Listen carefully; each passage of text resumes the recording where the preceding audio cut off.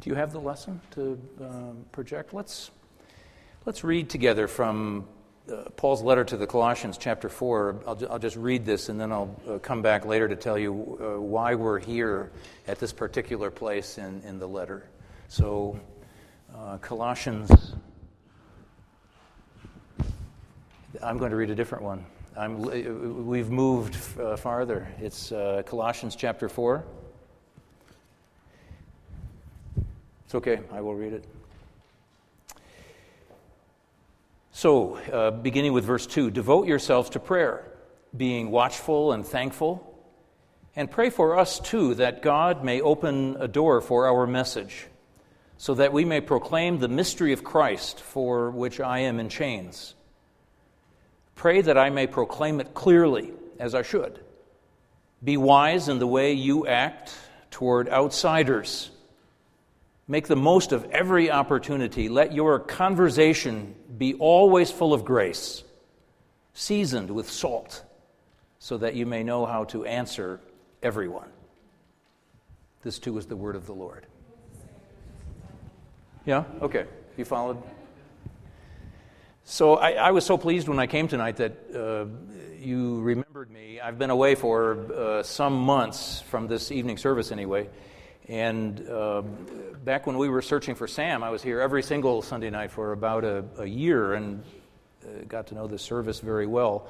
And then when Sam arrived, I was here, I think it was 2 or 3 Sundays, and decided that it would be better for him if I weren't lurking in the background.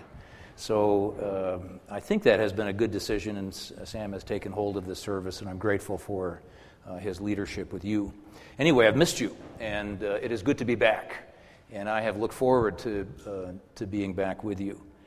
Sam has been leading this evening worship service in a study of Colossians, as most of you know, and I told him that I would very much like to step in on the night that I was here. I would like to step into the series, and I'm going to do that with this sermon tonight.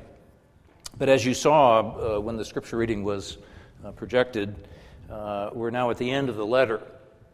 We're deep into chapter 4, which is not necessarily a bad thing, since Paul's letters become very interesting toward the end. And as an interesting exercise sometime, you might want to just read the endings of Paul's letters. Those endings range from the very practical, I left my coat in Ephesus or wherever it was, would someone bring it to me? Or he says, say hi to Silvanus or whoever it is. And then also to the very touching, I miss you, I long to see you. So if you have a few moments sometime, just read those endings to Paul's letters. The ending to the letter to the Colossians is no exception. In case you're new to the series or are just dipping in for the first time tonight, let me repeat a couple of key points. First, that most scholars, and there's always going to be difference of opinion about these things, but most scholars date Colossians to the mid-50s, so we're talking some 20 years after the death and resurrection of Jesus. The letter, again, most scholars agree, was written while Paul was in prison. In fact, the text for tonight says as much, and therefore it was probably written at the same time as the letter to Ephesus, with which it has some similarities. The letter, one more quick observation. The verses you see tonight are part of the last section of the letter, which contains instructions on holy living. And this last section actually begins with chapter 3, verse 1. And I just narrowly missed having to preach about rules for Christian households. And I know that Sam was a little anxious about that. We had a conversation. Apparently he did okay with that. People have strongly held opinions about what happens in Christian households. But Sam seems to have survived the test. On the other hand, he left on vacation afterwards, so I think it was okay. So tonight, we really do turn to Paul's final instructions. And this is certainly not the heart of the message of Colossians. This is a rich letter, and if you haven't read it in its entirety, I encourage you to do it. What we're going to talk about tonight is not the heart or the main burden of the letter, by any means, but it is still very interesting, as we'll see, and I want to take this section line by line. All right, it's really not that long, but so if you have your Bibles or your phones open to this app, you can just follow along as we look at it together. So first, devote yourselves to prayer. All right? You won't be surprised to know, most of you know this already, but in case you didn't, you won't be surprised to know that Paul never writes a letter without urging people to pray.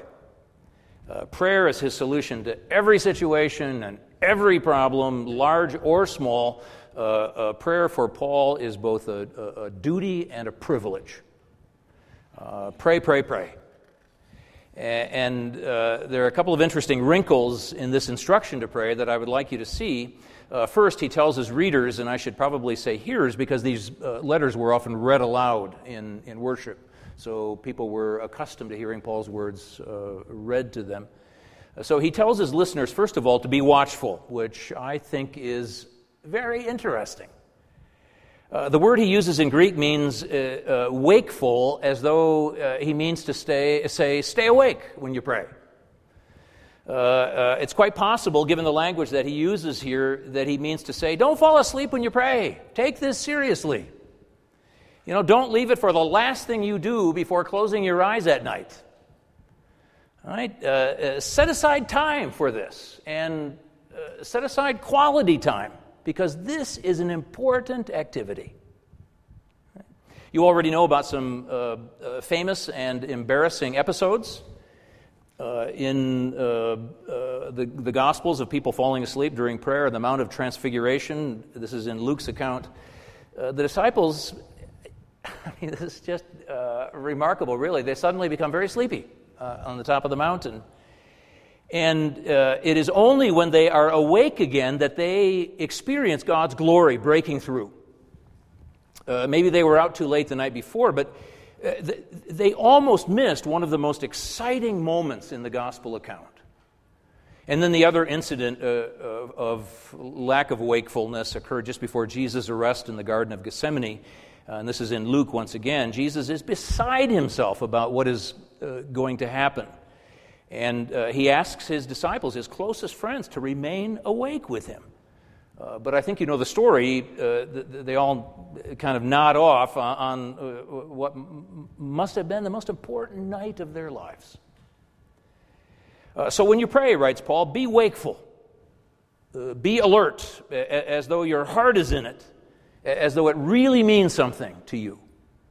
And then here's the other interesting wrinkle in Paul's words about prayer. He asks his listeners to pray for him, but what's important is how he phrases this. The prayers are not really for him personally.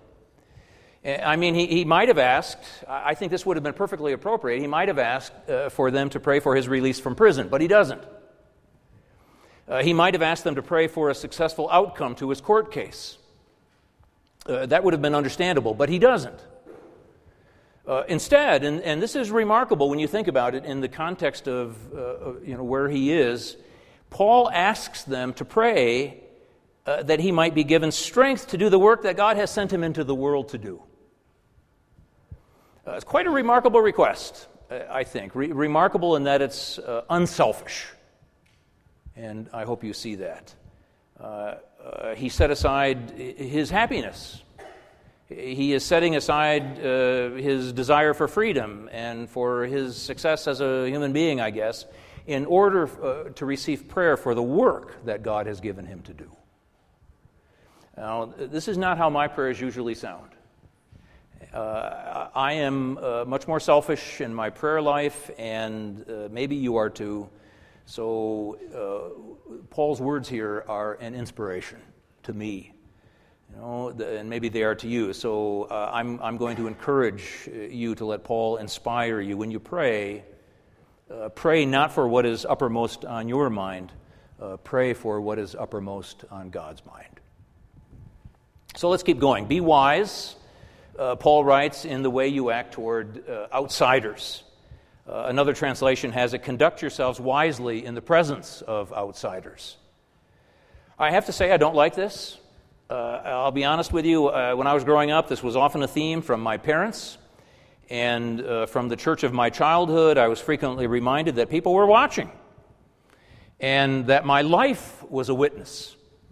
The way I dressed, the way I cut my hair, and you should see pictures from the 1970s about the way I cut my hair, the way I drove my car. These were all ways that the world judged me, or so I was told. And I didn't like it very much then, and I'm not sure that I like it any better now, but I have come to see the wisdom in what Paul writes to us. Our lives in many ways are much more powerful testimonies to what we believe than the words we speak. You may speak eloquently about God's love and about how God's grace has transformed your life, blah, blah, blah, good for you, but if your character, if your behavior is not in alignment with what you say you believe, then your words are empty. They have no meaning.